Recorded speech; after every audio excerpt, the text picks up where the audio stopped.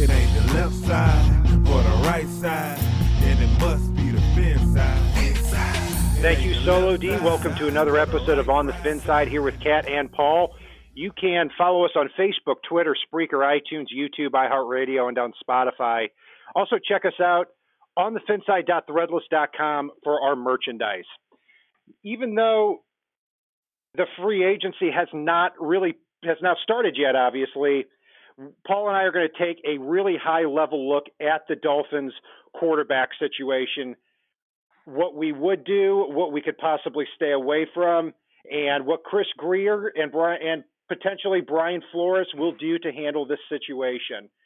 Are they going to go the free agent route? Are they going to go the draft? Maybe a combination here of these areas. So before we get into that, Paul, I'm just going to set the table a little bit as far as what the situation is right now and who's potentially out there. So right now, as it stands, obviously Ryan Tannehill is number one on the depth chart. Number two is Brock Osweiler, who's a free agent.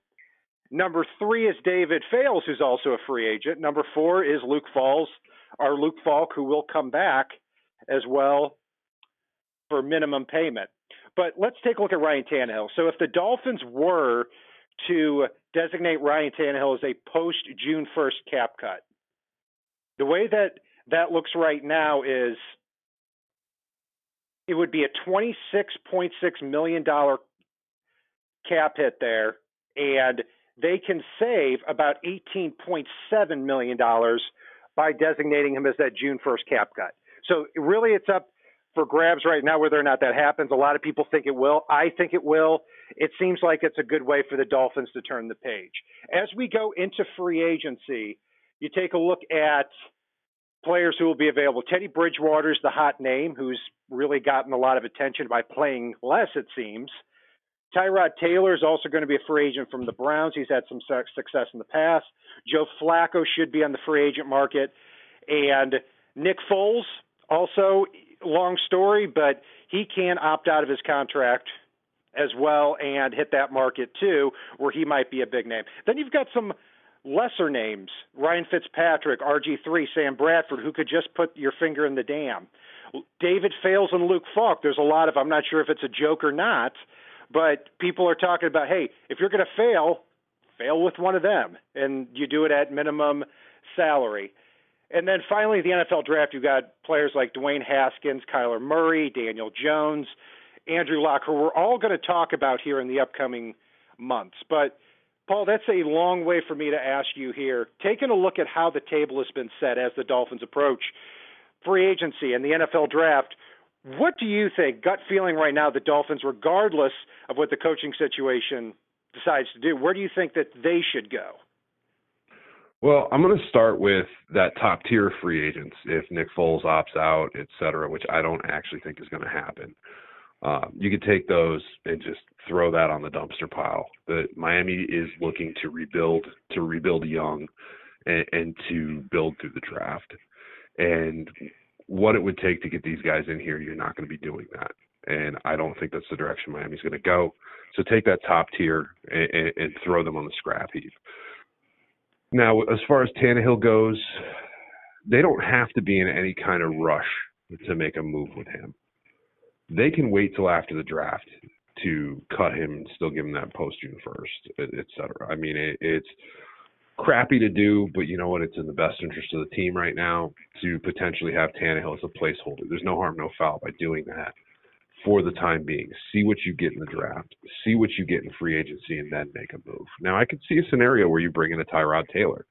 I could see a scenario where Dolphins fans start using the fail with fails hashtag, but I think Fales does have some potential. You can bring him back into camp if you can, bring Luke Falk into camp, and try to get somebody in that first round of the draft if the right quarterback. If you're, I don't think Haskins falls to them, but there's a very realistic possibility that Kyler Murray does.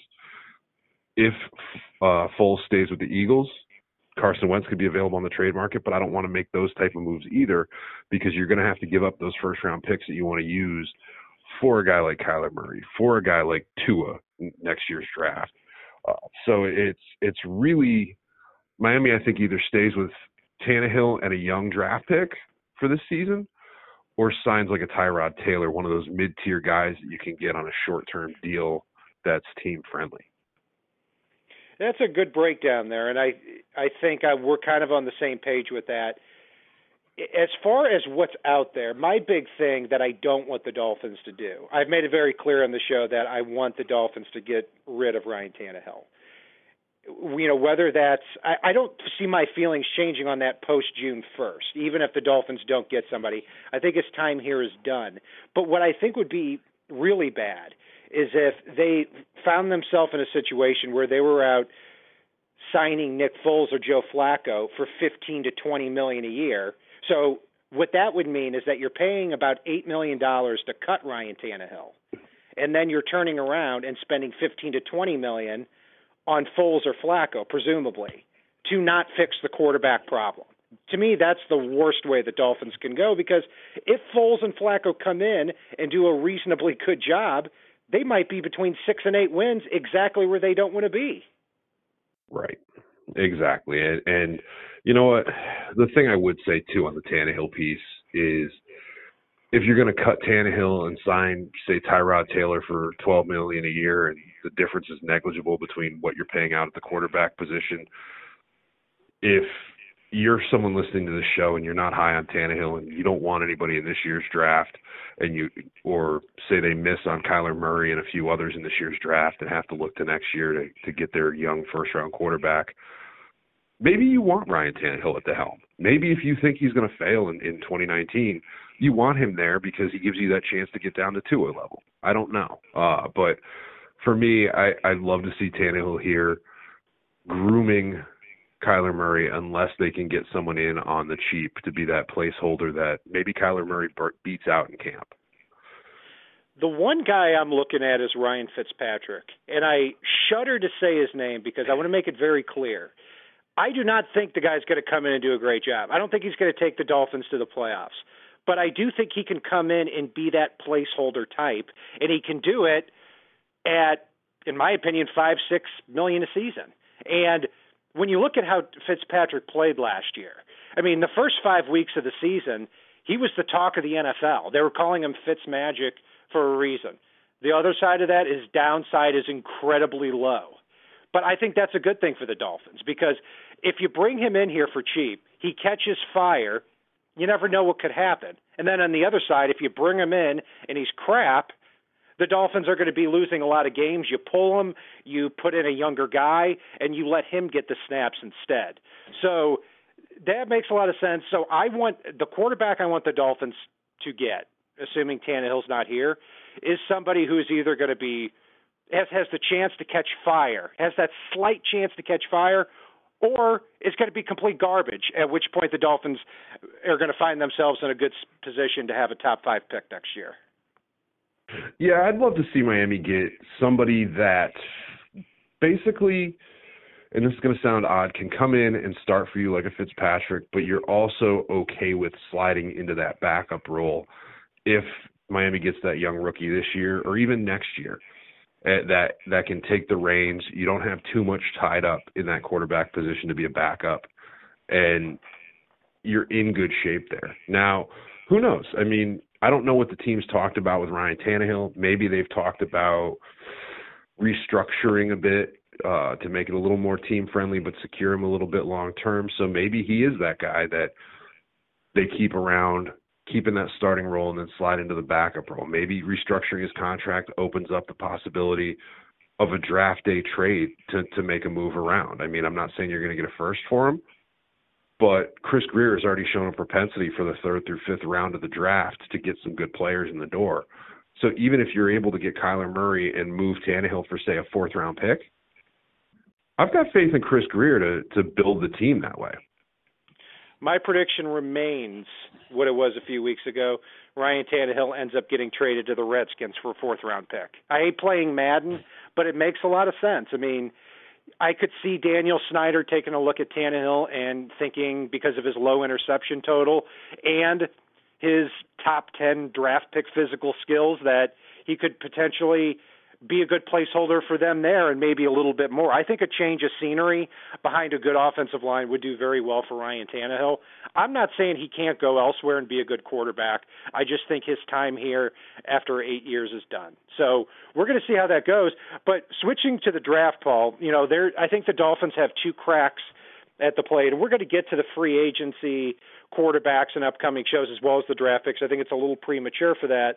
But just to give our listeners a sense of where these guys are projected here today, this past weekend I combined the big boards of Mel Kiper, Todd McShay, Matt Miller, Dane Brugler, and somebody from CBS. I'm not quite sure. I can't remember the name offhand now. But when I combine these big boards, where they ranked overall consensusly, Dwayne Haskins, quarterback from Ohio State, was 11th on the board, and Kyler Murray was 22nd, the quarterback from Oklahoma. Daniel Jones from Duke, who's starting to really get some attention here as a cerebral type of quarterback, he is 26th. And Drew Lock from Missouri, who I've seen a lot of. My family and I have season tickets to Mizzou, have seen a lot of games live, seen a lot of film, pretty much seen every pass this guy's made. He's got the arm for sure. He's ranked 39th. And then as you get further down in the draft, you've got some third, fourth, or fifth round picks as well that the Dolphins could take a look at too. So even though it sounds counterintuitive, Paul, they don't necessarily have to say we got to risk it all to get a quarterback this year because of what is probably going to be available in 2020 and 2021. Oh, agreed. I mean, there are some good players coming out the next couple of years, and really, I expect to see 3 quarterbacks go in the top 12 or so. So, I mean, it might be a scenario where if there is one that Miami's enamored with this year, they may need to move up a little bit. I don't know. We'll definitely be diving a lot more into that as the offseason progresses. But again, I'm a big fan of Kyler Murray, but the big question mark for me with him is whether or not he's going to stick with football. I know he declared for the draft here. He's got the option with the A's. We could see a scenario where he comes out, isn't exactly enamored with how he's doing right away, and decides he loves baseball and goes away. So that's where Chris Greer and the scouting department really need to sit down and get a feel for where this kid is at as far as his love of football and if he wants to play. That's the only holdup for me. I don't care about his height. Yeah, I do care about his height if it's too short. I mean, if we're talking about if Kyler Murray goes in there and he measures in at 5'10 and a half, let's say, then I think I might be willing to pull the trigger on him.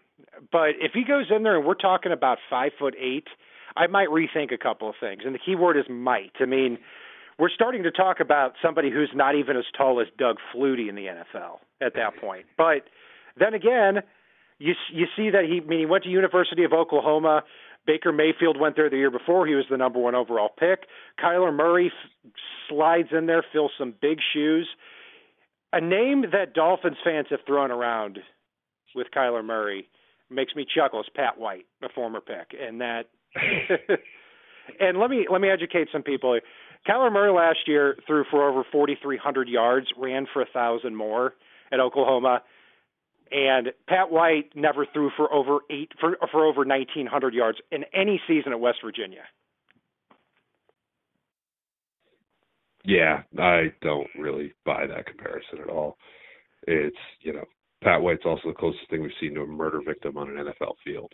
So, yeah, that's correct. Yeah, that hit against the Steelers, still haunts me. Yeah. Yeah, Paul, we've got a lot of options here out there in free agency, and not a lot of them, but there are a lot of names out there in free agency and a lot of interesting draft picks. You're going to see a lot of these players go up and go down the board. I mean, I don't think it would surprise anybody at this point if Dwayne Haskins ends up being that number 1 overall pick with Kyler Murray number 2. It's probably not going to happen, but it's more likely to happen for these two guys than in 2016. In January for anybody to project Jared Goff and Carson Wentz to be the top 2 picks. They were, and obviously they've had great NFL success. Carson Wentz has a Super Bowl ring, even though he didn't play in the Super Bowl, and Jared Goff is going to the Super Bowl. So the Dolphins eventually are going to have to make a move like that. Anything else you want to throw in there about the quarterback spot, Paul? No, I mean, one thing I'd just like to say is I'd love for our listeners to let us know what they would do if they were the Dolphins this offseason. Let us know in the comments down below. Make sure you leave a like and subscribe as well. Just let us know what you're thinking for Miami at the quarterback position. I think we're going to get a lot of varied and different answers on this one. You bet. And that will do it for our high-level look at the Miami Dolphins quarterback situation. You can follow Paul and I on Facebook, Twitter, Spreaker, iTunes, YouTube, iHeartRadio, and on Spotify. And if it's not on the right side and it's not on the left side, it is on the fin side. Solo D, take us home. It ain't the left side or the right side, then it must be the fin side.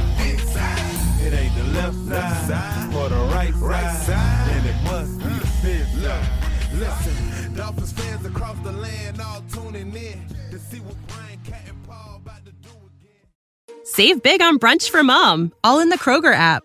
Get 16-ounce packs of flavorful Angus 90% lean ground sirloin for $4.99 each with a digital coupon. Then buy 2, get 2 free on 12 packs of delicious Coca-Cola, Pepsi, or 7-Up, all with your card. Shop these deals at your local Kroger, less than 5 miles away. Or tap the screen now to download the Kroger app to save big today. Kroger, fresh for everyone. Prices and product availability subject to change. Restrictions apply. See site for details.